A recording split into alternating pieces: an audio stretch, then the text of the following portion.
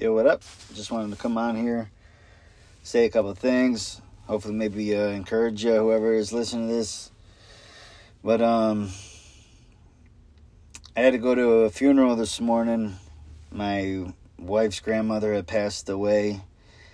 And, whenever we lose a loved one, it's always just, it's another point of just reflection, place of grief, a place of hurt. But I always feel like there is a blessing in the midst of our pain. I believe the, moments of grief and pain, it usually will drive us closer to the Lord. I know in my moments of,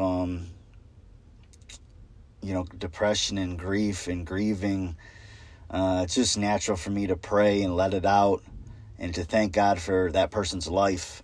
So today we celebrated her and honored her, and, very touching just to see all the love that was shown to her from her family and friends and loved ones. I know I love him and I'm going to miss her, but I 100,000% believe, without a shadow of doubt, that we'll see her again. So I just pray for my wife's family that they have that mentality and hope that they will see her again. She's not gone. She's just in a different spot than we are right now. That's all it is. And the same goes for the people of my family, that because we had just lost my grandmother. So, with, these loved ones that are so close to us and my grandfather, when our loved ones leave us, it's natural for us to grieve and to be into shed tears. That's normal. And I do believe and know firsthand that God does comfort us if we reach out to him.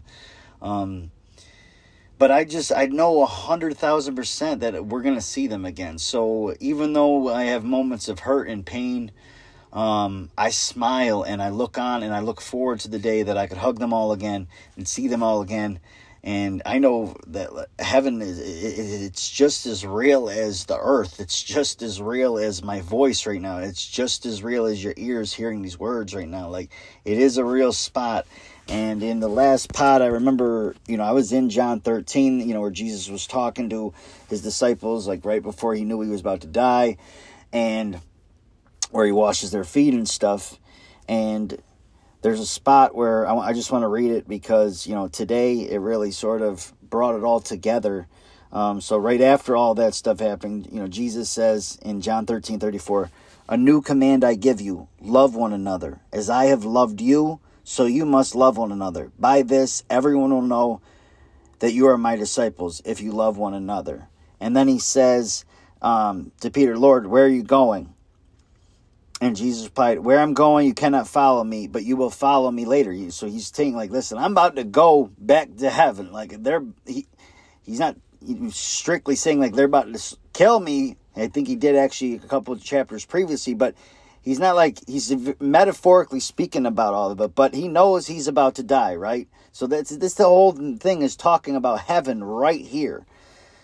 Where I'm going, you cannot follow me, but you will follow later. Jesus is saying to his disciples, you will follow me there later. That's a promise literally right there that's probably overlooked.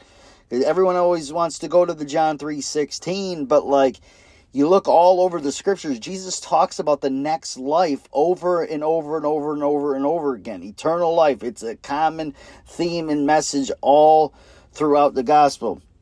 So after, he tells them, "You can't follow me," Peter says, "Lord, why can't I follow you now? I will lay down my life for you." Then Jesus said, "Will you lay your life down?" That's where he asked, Peter about, and then that's when the rooster crows, blah, blah, blah. That's not what I'm trying to get at, but I want to get at what happens next, though.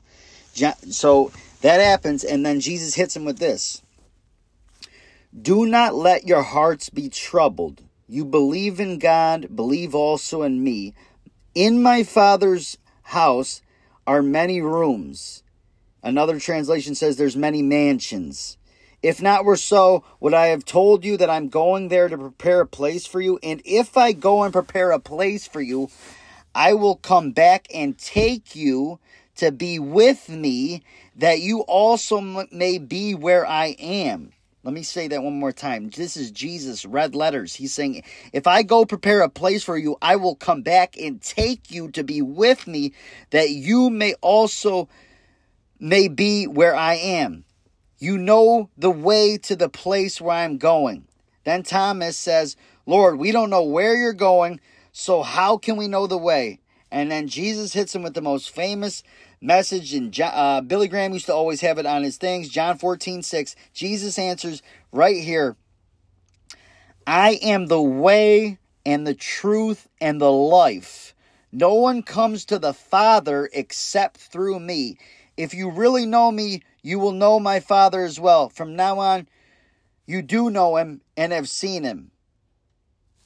He said, I am the way, the truth, and the life. No one comes to God the Father. Nobody goes to God. Nobody experiences God without Jesus. Nobody experiences heaven without Jesus. He is the way, the truth, and the life, the only life. And yes, the only way. He is it. So, this passage and just unfortunately, the amount of death that I've had to see in my family and my wife's family recently, it really just makes you realize, life is short on the earth. We're really here to a maximum of 80, maybe 90 years. If I had to put a number on me, I'm going to go with 67. I don't know why I'm feeling 67, but look, I hope I'm wrong. I hope Jesus comes back and gets us before I hit 67, because my back's acting up, my neck's acting up, my Achilles is acting up, and these kids are stressing me out. No, I'm totally kidding. But honestly, I would not want to eventually get to the point of physical suffering and basically fade out. I really would love for Jesus to come back and get us. And I believe, actually, in our generation, he will. But I'm not trying to get off topic. I'm just saying that. But the moral of the story is, this life is fast. It's going to go by in a blink of an eye. Some of us, you might be 20, listen to this. You might be my age. Maybe you're in your mid-30s. Maybe you're a little older. Maybe you're 50. Or maybe you're up there in earthly years, but you still have your whole eternal life ahead of you. I promise you, if Jesus Christ is your God, if Jesus Christ is your Lord and Savior, if you really believe in Jesus Christ, if you truly believe in him, I promise you, just like he promised you, you have eternal life. You already have it. It's not something you're going to get at the pearly gates. You already have the gift of eternal life because your faith in Jesus Christ.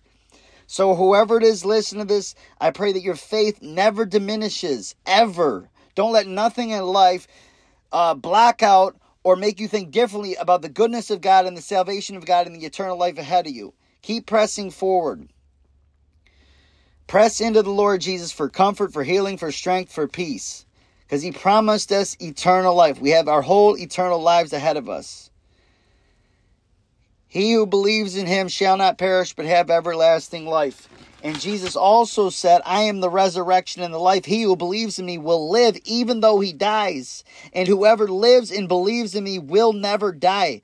He said that in John 11:25, his disciples were willing to die for this man, this God. They knew he was the truth and the way. He said, in his own words out of his mouth, he said, I am the resurrection and the life. He who believes in me will live even though he dies. And whoever lives and believes in me will never die. I promise you that was the truth.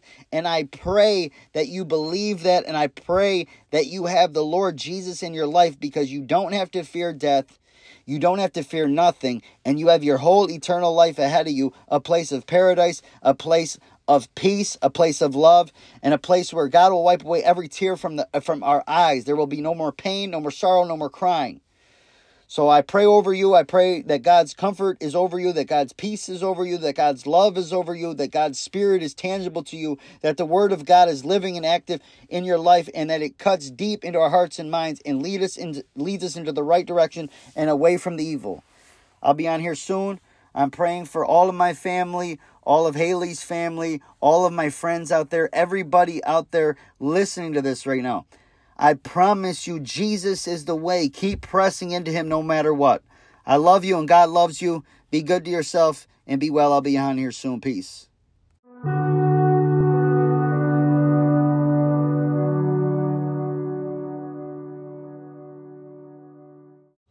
Yo, one other thing. I just had to just throw this out there because it made me and my wife sort of smile and laugh.